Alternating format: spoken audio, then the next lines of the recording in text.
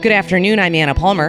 And I'm Jake Sherman. And welcome to the special edition of The Daily Punch, brought to you by Punchbowl News. We are joined by our managing editor, Heather Cagle, today as we share some highlights of our first half-day summit, The Findings, as part of our equity platform, The Punch Up.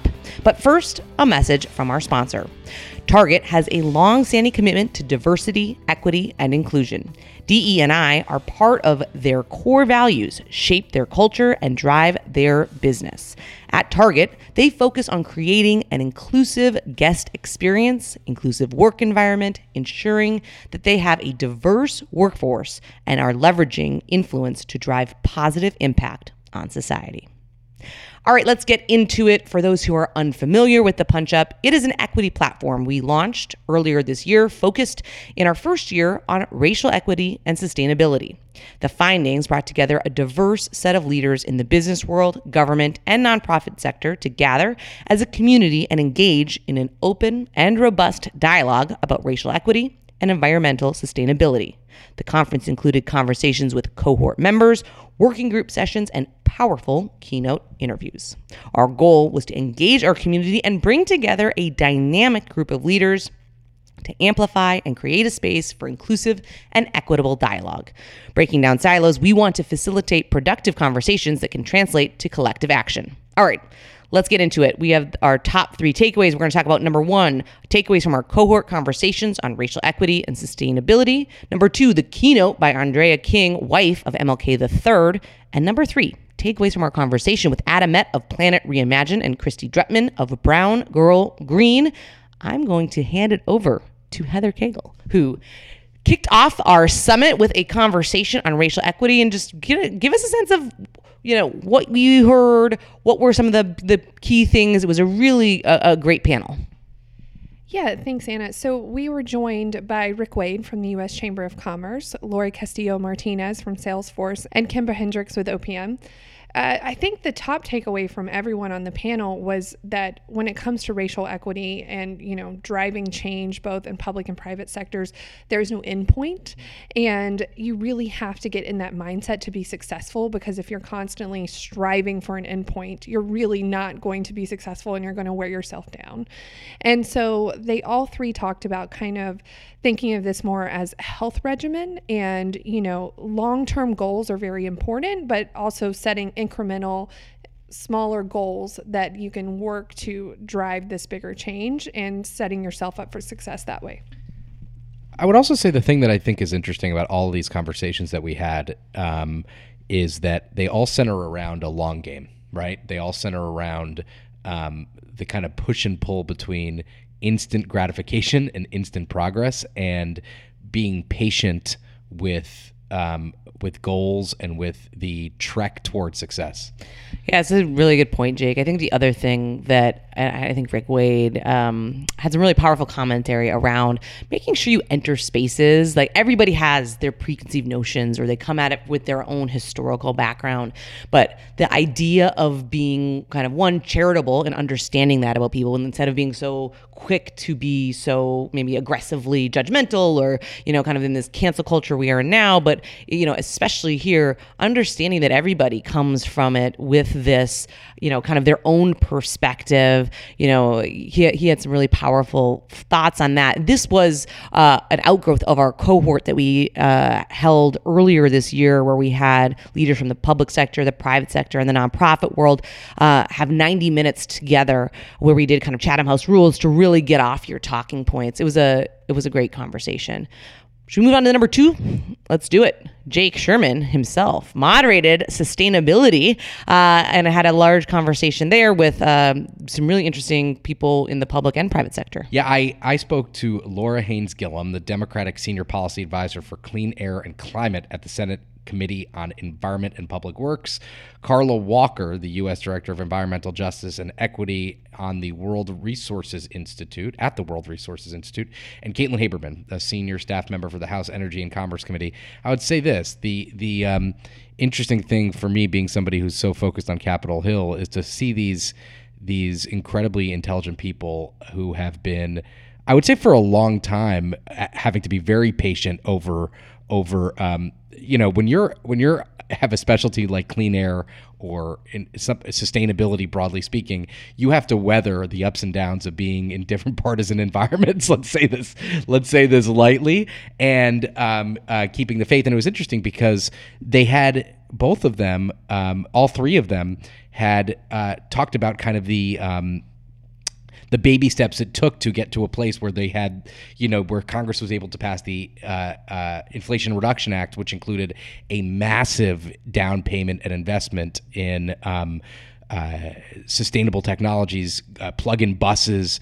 And it was interesting to hear from Carla just the idea of working between the public and private sector on getting things like plug-in buses to reluctant municipalities, reluctant cities and states, school systems, and from the other side, from the other two, understanding just the kind of how you have to wait out. And I mean, the last big climate environment bill was almost 20 years ago, so you have to wait 2 decades between big bills, which I think to me is like very few people have the fortitude to do that. Yeah, I think the interesting thing for me, Laura Haynes Gillum had this quote that really stands out to me now that says, like, water, we find a way. And she said, yes, we had the Inflation Reduction Act this year. We had the bipartisan infrastructure bill. So much money went into climate change and sustainability, but it wouldn't have happened without years and years of smaller wins that we were able to tuck into other bills that maybe a lot of people didn't notice. I mean, she's been a staffer on the Hill for more than 20 years. And Caitlin also talked about this, and Carla, just all of these little wins that they push for along the way to allow for this massive investment this year. It's also interesting because like they think about it how we think about journalism in a lot of ways, right? She said, I forget who said this, but I think it was Laura who kind of said, you have to hit, you want to hit home runs, but you need to hit some singles and doubles. That's what we think about in journalism, right? You can't hit a home run story without putting in the work and hitting and writing some of these shorter, less impactful pieces that lead to a very big impactful piece. Yeah, just, the changing kind of just even mindset, right, on sustainability and how over the past 20 years, the conversation from cap and trade to a bunch of other things. And the thing that I thought was really interesting was kind of that those smaller wins set the groundwork, right, laid the groundwork for just, where the entire sustainability conversation is. It's so different than it was 20 years ago, whether it's you talk about recycling, whether you talk about electric vehicles, whether you talk about a lot of these things. The other thing that I really stuck out to me in the cohort conversation that we had, as well as on stage, is this kind of idea of the intersectionality, that it can't just be a bunch of environmentalists that are talking about this, but like a lot of, and you don't often think about this, but like Laura was talking a lot about as a Democrat trying to bring along business, right, working with businesses, working with people that weren't just kind of in the every single moment talking about the environment as part of their job, but making the business case, right, and as it was an interesting perspective coming from the public sector. And one thing I was thinking about when this conversation was going on is that there are, even though Democrats passed the majority of this legislation, although there were some Republicans who voted for infrastructure, Republicans kind of stood lockstep against many of these policies and provisions. But many Republican states and states that are represented by Republicans in Congress, and even in governors' seats, governors' mansions, they are implementing these technologies, and I just found that to be interesting. And I wish I had time to ask that question, but it's a totally different ballgame between like the hot partisan rhetoric and whether these states and municipalities do take advantage of some of these technologies that Congress has laid the groundwork for. All right, let's move on to the number 2 topic we're going to talk about, which was my conversation with Andrea Waters King. She is the president and a social justice advocate of the Drum Major Institute. MLK III head was supposed to join us, but unfortunately could not travel because of a health issue. But she was, I honestly thought, one of a really powerful speaker, number one, but number 2, talked a lot about what they're trying to do as they're on the precipice of the 60th anniversary of the I Have a Dream speech, and in particular, what they are doing to try to amplify other brown and black organizations. So not just have the highlights on their organization, but really giving direct money to a lot of organizations, and they have a goal of $100 million, which is a pretty incredible amount, but kind of activists at all different levels. Yeah, and I thought her she talked about that. She talked about the impact that they're making on the ground. And then she left us with advice for our everyday. And the interesting thing is we approached the 60th anniversary of the March on Washington, of MLK's famous I Have a Dream speech.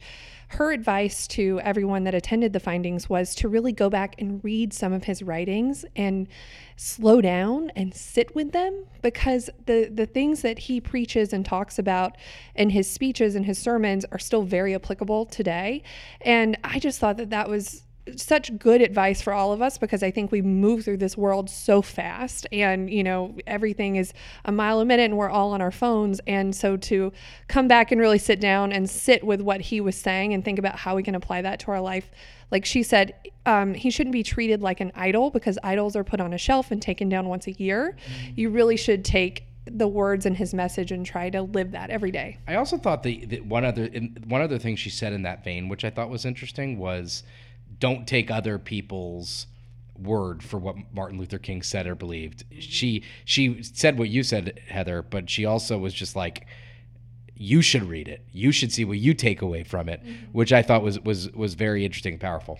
And also just that idea that if your cup's running empty, right? There's different moments and things. We think of these kind of obviously blockbuster historical speeches, but the writing he was doing, all of these things that you can kind of find different words for different moments, particularly as you take on these very entrenched, systemic, long-term issues that aren't going to have that kind of fast necessarily change. Let's move on to the number 3 item we're going to talk about today, which was a really interesting conversation that Heather moderated. This was after our working session, so we did something a little different at this summit, where it wasn't just a bunch of people talking at you, but we had folks at round tables kind of doing prompts and really kind of getting to know each other and kind of different perspectives and brainstorming. And then we had Adam Met of Cladgen Reimagined and Christy Drutman of Brown Girl Green, who had a conversation about intersectionality again, but also sustainability and kind of how they are viewing the sustainability kind of movement going forward. Yeah, and this conversation was really interesting for many reasons. They both described themselves as curators of content, which I really like.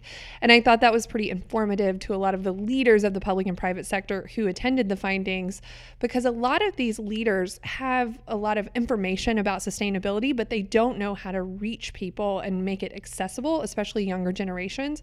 And Adam and Christy are both really doing that. And they're doing that with the mindset, like you said, Anna, that the people who are most impacted by climate change and environmental change need to have a voice at the table and need to be heard from. And so I think both of what they talked about how to reach younger people, but also how to have intergenerational conversations about climate change and come to solutions that way, was really informative for everyone in the room. All right, with that, we're going to close out this special edition of the Daily Punch. You can find out more about the Punch Up, the findings, and everything that we are doing in the equity space. We have big plans going forward at punchbowl.news. Thanks for listening. Have a great day and stay safe.